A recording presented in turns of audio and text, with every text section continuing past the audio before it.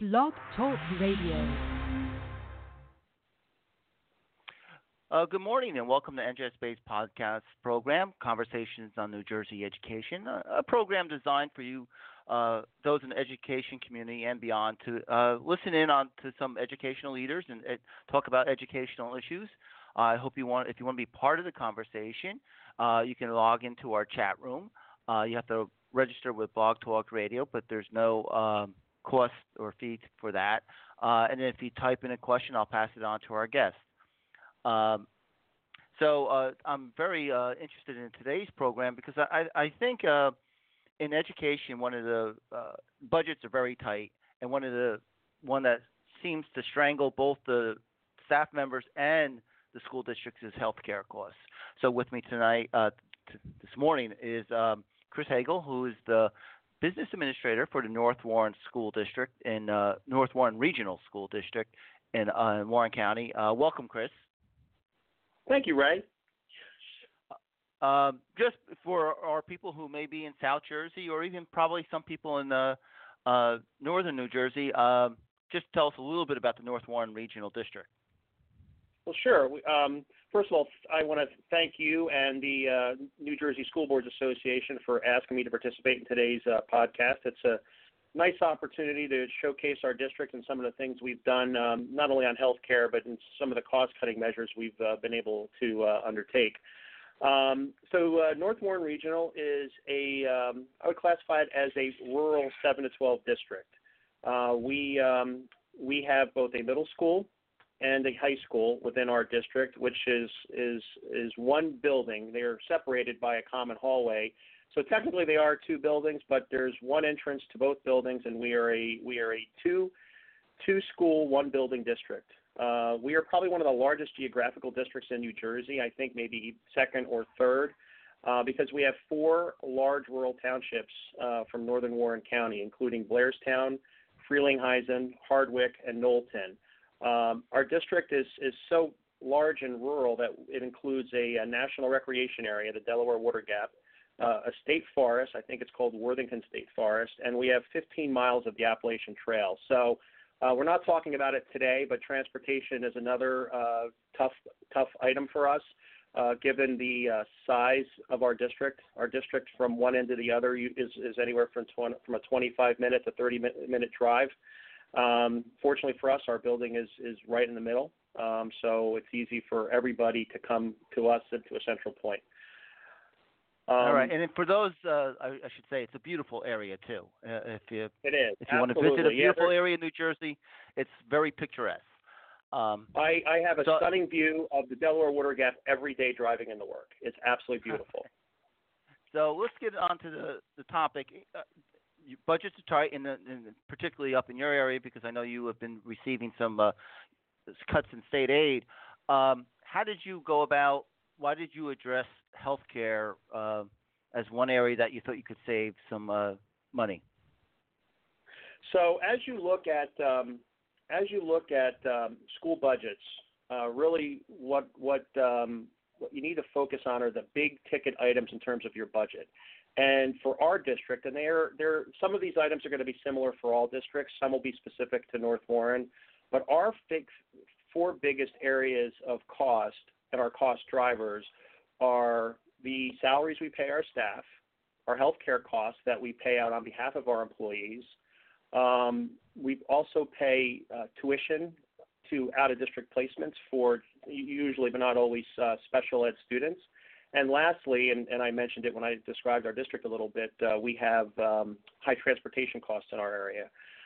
So in looking at ways to save money, instead of focusing on, maybe the supply line item or, the supplies for a particular sport, our board and the district leadership team here have been focusing on those four major areas. And with healthcare, it's one of those items that you can really only address during negotiations because the benefits received by the employees is spelled out in their contract. So when the contract came up for a review and negotiations in 2018, after discussing with our board attorney, and our insurance broker, we all made the determination that it was probably a good time to have a serious discussion about health care benefits with our employees. And I've seen you speak on this before. If you want to save money, have some cost reductions, you need to have like 4 keys in addressing this issue.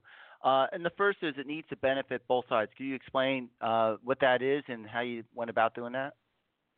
Sure. So, before I get into each of them individually, I think it might help, Ray, if I kind of walk through each of those key reductions specifically for the audience today. That way they can get a full where we're going to go as we kind of dig into each.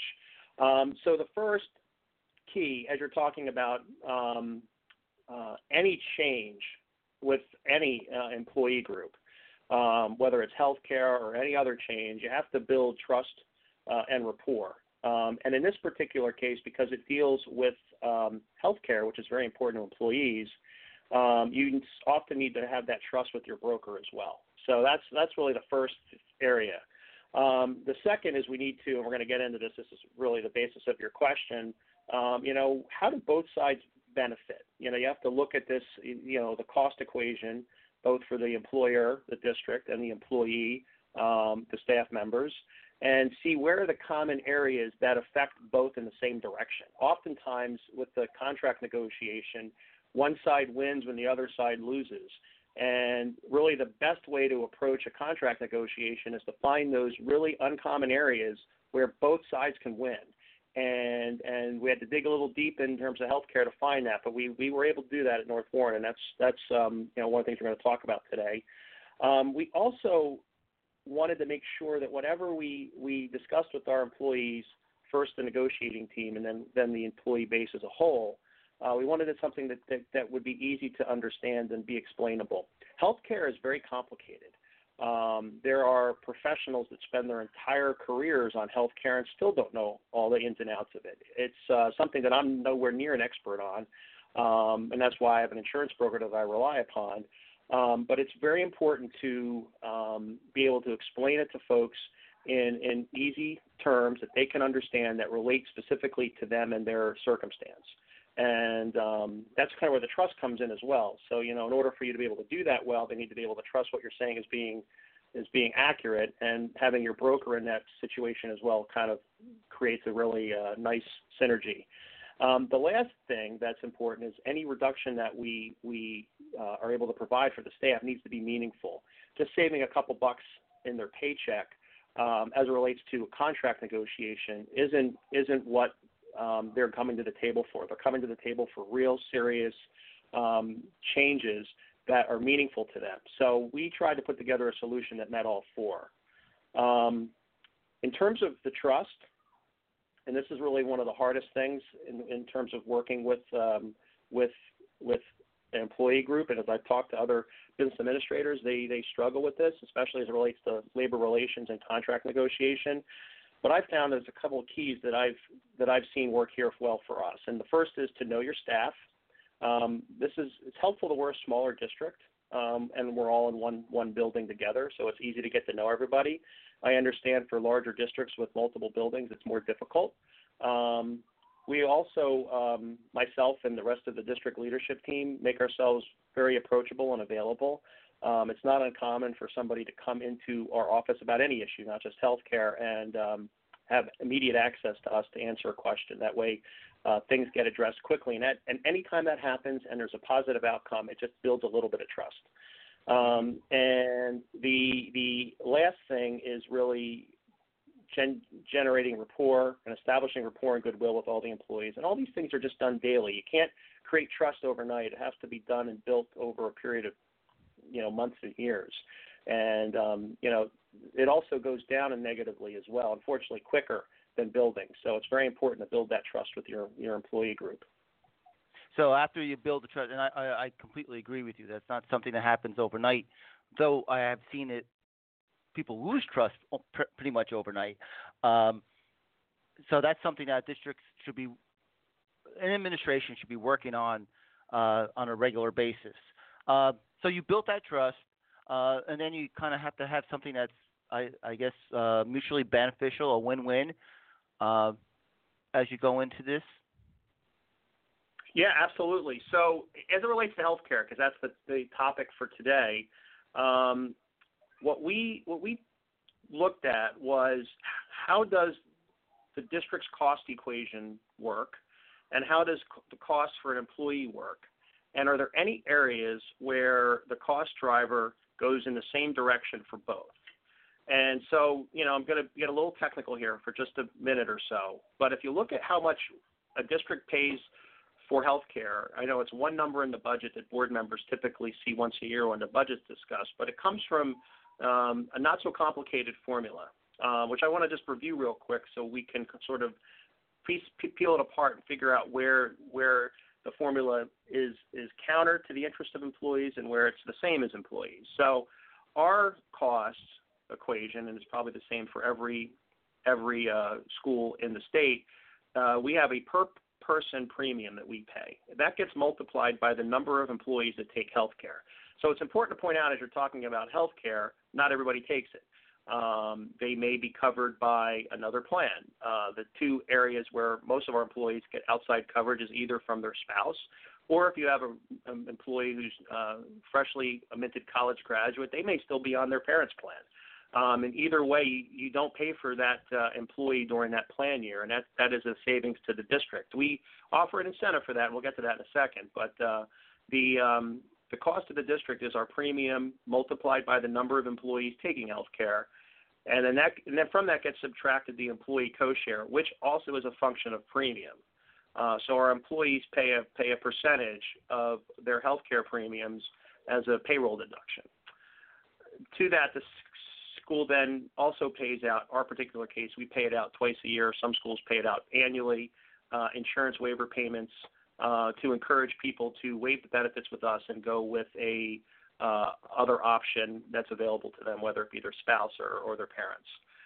As far as the employees are concerned, their biggest expense is now their co-share, their premium co-share. So where we are the beneficiaries of that co-share, it directly comes at the expense of our employees. So we want to look to see if we can figure out a way to minimize that for our employees while at the same time working on our cost equation to get that lower, and that's sort of where the win-win here comes. And so as the employees look at that large portion, which is for their co-share premium that comes out of their check, they also pay periodic payments to their healthcare providers as they use services. These are generally called co-pays, co-payments, co-insurance, or deductibles. And every plan is different. Every school probably has a different set of plans that it's important for the employee to understand before they make decisions. But these are another cost driver for them. Then the other thing that factors into our employee cost, and this is often not spoken about in New Jersey schools, is a tax savings that's associated with the flexible spending account. So when I started at the district in 2015, we had one person, our principal at the time, on flexible spending. With some of the work we've done on healthcare, we now have over 40 people taking advantage of these tax savings. Just to put in perspective, we have about 80 people on healthcare. So about half of them are taking advantage of flexible spending, whereas 4 years ago, none of them were. So we've made some help there to, again, assist with the cost of healthcare that comes out of their pocket. So if you look at both equations, our premium cost multiplied by the number of employees and their employee co-share cost, which is a function of premium, as you reduce the premium for what you pay for healthcare, both sides win. Now, what that means is you're looking at the plan design and changes to the plan design, and that gets into explaining and having trust with your employees. But if you look to reduce premium and then use some of the district's savings from premium and maybe throw that into salaries, there is a win-win that's workable here for healthcare that actually has a meaningful benefit to both groups. So, okay, you can follow. So what would be the change in the plan? Well, the plan change is around changing the co-shares, or excuse me, the co-pays. Okay. So we're in a state health benefits plan. I think about a third of the districts in the state are in that plan. Then there's Everybody else is in some sort of a private or self-insured plan. We're in a state health benefits plan, and there are roughly 6 options available to our employees. Direct 10 is the most common statewide. It's also the most costly, and that moves all the way up to a direct 20, 35, where the copay for a office visit is $20 compared to $10 in the direct 10, or $35 where you're seeing a specialist. The co-insurance and the deductibles are different for each plan. In general, as the co-pay numbers get higher, the deductible numbers get higher as well. I'm being very generalistic here. These plan designs are extraordinarily complicated. And it's the job of the district to provide the broker the availability to the employees to explain all these changes. Because as you look at the employee's cost equation, they're going to realize a savings in premium, and that's going to be offset to a certain extent by additional co-pays and co-insurance, which will then again be offset by tax savings from the flexible spending. These are very complicated things that a professional, not myself, is best explaining to the employees. And as you go further along in terms of the size of the co-pays, the premium drops. And the other thing that we did with our employees is we were able to give them per pay reductions in their pay deduction on a per pay basis that allowed them to say, all right, instead of paying $300, now I'm paying $200. That's $100 I'm saving every paycheck. Multiply that by 26 paychecks. That's $2,600. Are these co-pays that I'm now paying a little bit more, the differential, not the whole, just the differential going from 10 to 20, does that make up for it? And how about the tax savings? In some cases, the tax savings by adding the FSA actually pay for the co-pay changes. So did that answer your question? Yeah. So in essence, your premiums went down because they were taking a different plan that may have a higher copay, but they were not paying as much in their premium, the co-share. So, that's correct. And I guess, and then in the FSA, I guess some of them could use that to pay for their copay. That's exactly right. So in our particular case, we partnered with a vendor that offers a credit card, actually more debit card option for our FSA. So we asked our employees, well, we didn't ask them, we encouraged them to consider an FSA that takes a pre-tax deduction out of their check, puts this money into a special account just for medical expenses. We then had our vendor issue them a debit card that exclusively used the money in that health savings account. It's called the flexible spending account. A health savings account is actually something different, but it's called the flexible spending account. Use that money from that FSA when they go to the doctors. So when they go to see their primary care physician because their child has, a sore throat, they, instead of taking their own credit card or cash out of their wallet, they take their FSA card out of their wallet, scan that, and they have no payment at the doctor's because that's also coming out of their check on a pre-tax basis. So in some cases, our employees saw their co-shares out of their check go down, and they saw the amount of money they were paying actually physically out of pocket go down because they were able to transition from cash payment for medical visits to an FSA payment using the debit card that our FSA vendor provided them. Now, it's still funded with their money out of their checks, but for purposes of budgeting and planning, it's very seamless for them. So, and they, I guess, in explaining this to them, that kind of takes, I guess, the insurance broker had to take a lot. So they each had to kind of individually look at their own situation and decide the copay, the plan that fit them best, that would save them some money themselves. Was that done individually, I guess? Well, initially it was done as a group. First for our negotiating team. Our contract negotiating team met with our broker 3 different times. And once they got comfortable with it for their members, and we were to the point where we were going to roll this out, we then had our broker meet with the entire employee group. And then, at the employee's option, they could call our broker and, have a verbal conversation over the phone, a consultation of sorts. in terms of, what the differences are. Myself or the broker, it would be, not appropriate for us to make recommendations. What we can do is we can point out the differences, and oftentimes when you point out differences for folks, the thing to do sort of stands out. Because at the end of the day, everybody wants to go with what's going to cost the least. And the only way for somebody to figure that out is to take a guess as to what they're going to use in terms of health care, and that's unknown at the beginning of the year. So I'll give an example. One of the big changes is with ER copays. And with an ER copay, you have to ask yourself, how often do I actually go to the ER? When we were making this change, I asked myself that question. I said, you know what? We haven't been to the ER in 10 years. Now, it turned out within 2 months of making the change, we went to the ER twice, but that happens, And the analogy I would use is to, using car insurance or homeowners insurance. Those are insurances that tend to have high deductibles because hopefully, you don't have a lot of claims. You hope that you don't get in accidents all the time, and you hope that your house doesn't get hit by wind damage or a falling tree. It's nice to know that it's there, but in the event it is there, you need to use it. You generally pay a high deductible to keep your premium lower. And it's the same thing with healthcare. Office visits are routine, and then there's a low copay for those.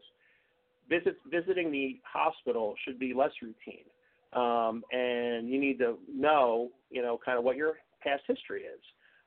In a prior employer, when I did this when I was in municipal government before North Warren, we had employees who were using the ER at the hospital almost like a primary care physician. We went through a similar change in plan designs to change that behavior away from a very costly thing to the employer to a more cost-effective way of providing good health care. It's also not good to go to the ER because you get a different doctor every time. It's really important, I think, with health care to have a relationship with a doctor who is annually providing a physical, who is caring about your needs. I mean, my doctor calls me to remind me to get my flu shot, which I appreciate because I often forget. And it's time to go now that it's September. So, it's all about education. And for the finance stuff, the business office gave our employees as much information as we could. For the questions about the plan design, we really relied on our broker to provide that information to our employees. So it was the employee actually, I guess, then is taking a little bit of control over their medical plan, medical coverage, as to what plan that they feel fits them, how much they can save. So they're actually, I guess, they're part of this. They are, and they always should have been. I think the old model, maybe 10 years ago when there was no employee co-shares, everybody took Direct 10 because it was the best plan when they weren't paying. And that made a lot of sense back then because there was no employee co-share. The employee cost equation was co-pays minus FSA savings. And there was no co-share, so you would take the plan with the least co-pays. There'd be no reason to select anything other than 10. But the dynamics have changed now. Employee co-shares for most districts are a part of the norm. And with our budget crisis, with our loss of state aid, they're going to have to continue to be that way.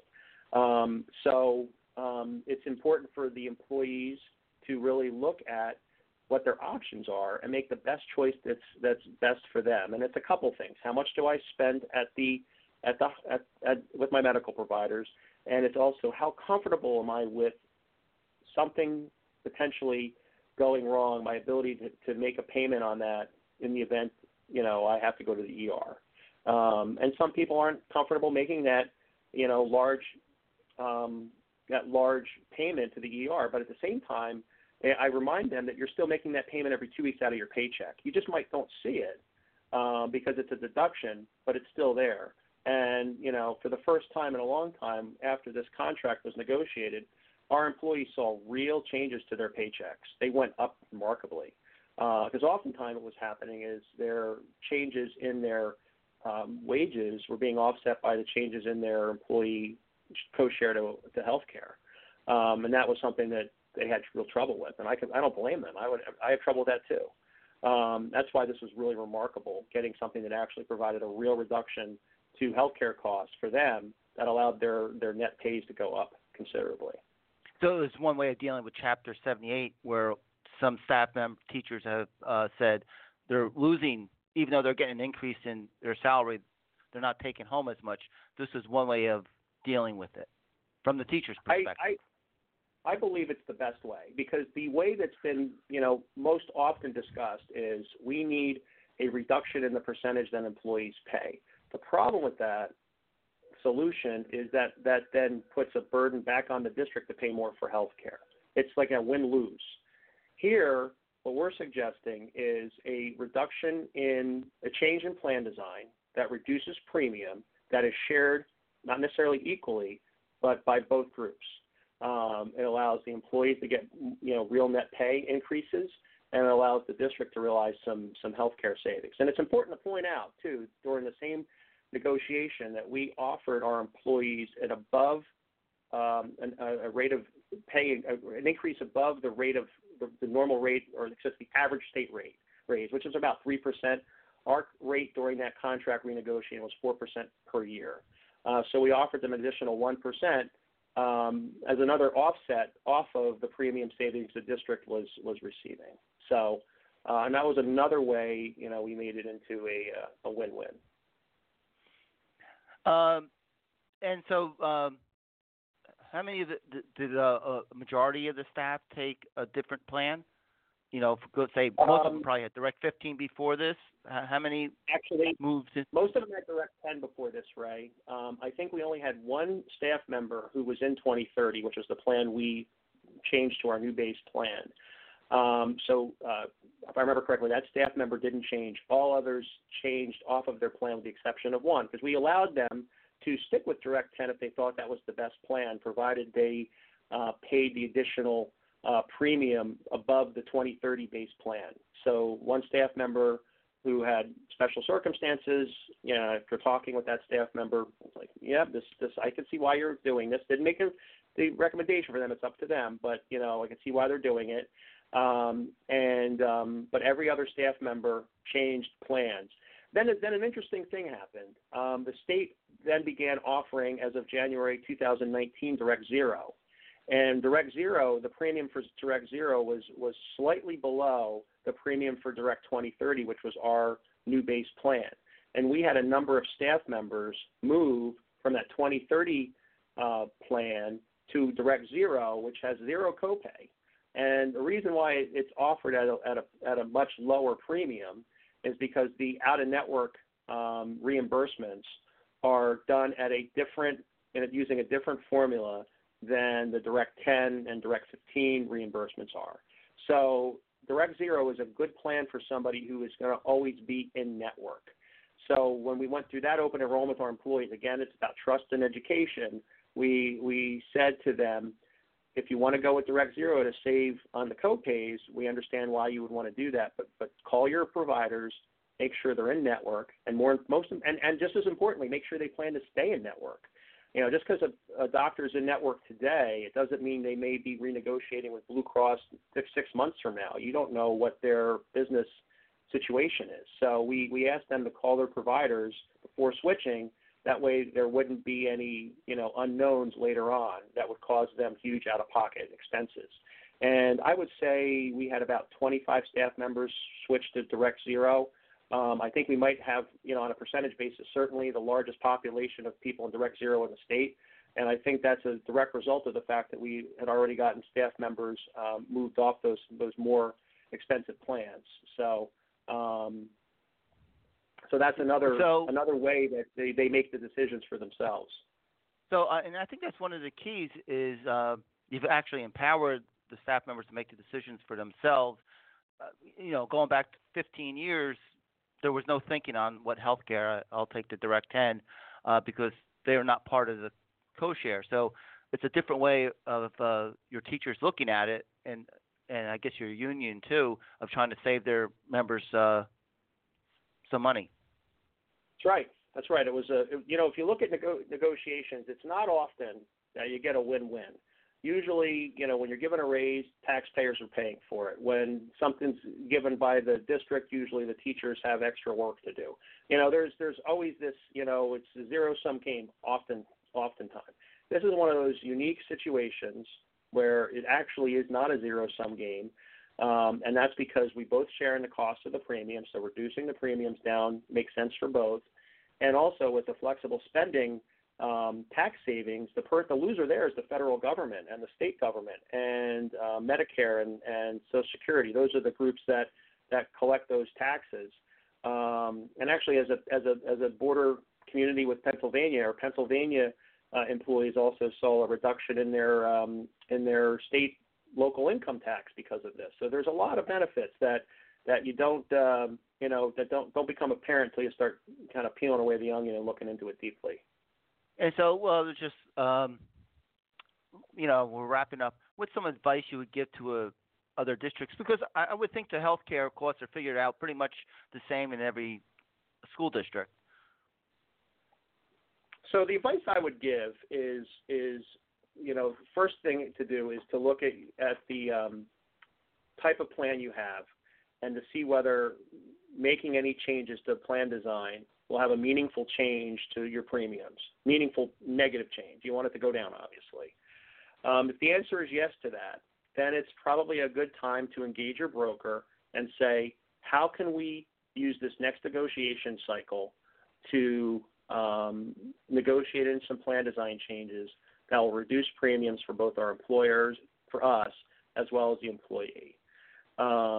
As you start talking about the contract, it's obviously a good idea to get your labor counsel involved, making sure that they feel that it's appropriate and the way the contract language is written that it actually is something that can happen. In our case, it was pretty set up for us to be able to do it pretty seamlessly.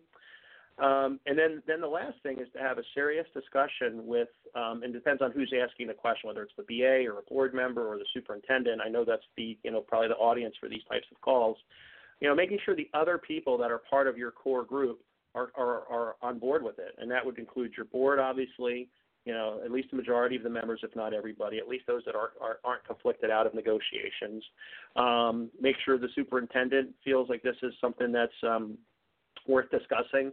It does cause a little bit of, I wouldn't say, there's no negativity around it, but it's a change. And the change will sometimes have, it kind of, spills over into the work environment. It's natural. And then also you obviously want to have one of the most important persons in terms of involvement and their understanding of this is the business administrator. You want to make sure they understand it and they're good to go with making these changes, and they can clarify and quantify the changes and how much it will save both groups, because you need to be able to report it out to your employees, so the BA needs to be able to figure out those calculations and get that information out to everybody in a pretty easy way. I had one last thing that I forgot to ask you. How much did the district save? So I'm going to give a total savings. I think it's important to remember that this was a shared savings between both the district and our employees. So I guess the best way to answer that question, Ray, is to look at two data points. So we made the switch from Direct 10 to Direct 2030 as our base plan in September of 2019, so basically a year ago now. So if you look at our last health care bill before the change, that was on August of 2018, and I'm kind of round here because it makes the math easier. Our bill was $250,000. Now that's an annual bill. That's a monthly bill. We pay it 12 times a year, so it annualizes out to $3 million. That doesn't include dental. That doesn't include vision. We're just talking about health care. But it does include prescription drug. Mm-hmm. The same bill from the same vendor, which is the state benefits plan, September of 2019. So obviously some things changed. Maybe people dropped off, people added, people got married. So it's not fully apples to apples, but it's close enough. Our September bill is $185,000. So the reduction in a month is $65,000. If you annualize our current healthcare spending, this is for both employees and districts. Remember, they share in the cost, is now $2.25 million. So the shared annual savings is $750,000. It is roughly 25%. And interestingly, most people don't feel like they gave up a lot in terms of their benefits. The most important thing to employees as you talk about their benefits isn't the co-pays, it's their providers. They want to make sure they have the doctor they want. They want to make sure they can go to the hospital they want. They want to make sure they can go to the chiropractor that they like. And because we didn't change our provider at all, we started with Blue Cross. We're still with Blue Cross. Fortunately, state health benefits is continuing with Blue Cross. It sounds like they're dropping Aetna. That was something that was decided at their meeting last week. There were no real changes to our employees in terms of who they could go see. The only people that had to really be concerned with that to a certain extent were those that went with Direct Zero during our most recent open enrollment. And the best way to deal with that is to call all your providers and say, hey, are you going to be in Blue Cross for the next year? And if the answer is yes, then you can go with Direct Zero and not have to worry about, those out-of-network charges. So $750,000, we talked about one of the criteria being it needs to be significant. That's significant. And, some of our employers saw ranges. Some employers saw, I'll give you an example. I had one employee who saw enough money saved that it rationalized him getting a new car. His out-of-pocket from the co-share went down enough to justify a new car payment without any change to his budget. That's significant. Wow. That's significant. Okay. That brings us to the end of this program, Chris. We'll end it on that positive note that someone bought a car and the district saved money. Chris, I would like to thank you for joining me on this program. You're welcome, Ray. Thank you very much for asking. I appreciate the opportunity. Okay, and that brings us to the end of this program. I hope you enjoyed it. You can listen to it at any time. Thank you, and have a good day. Thank you.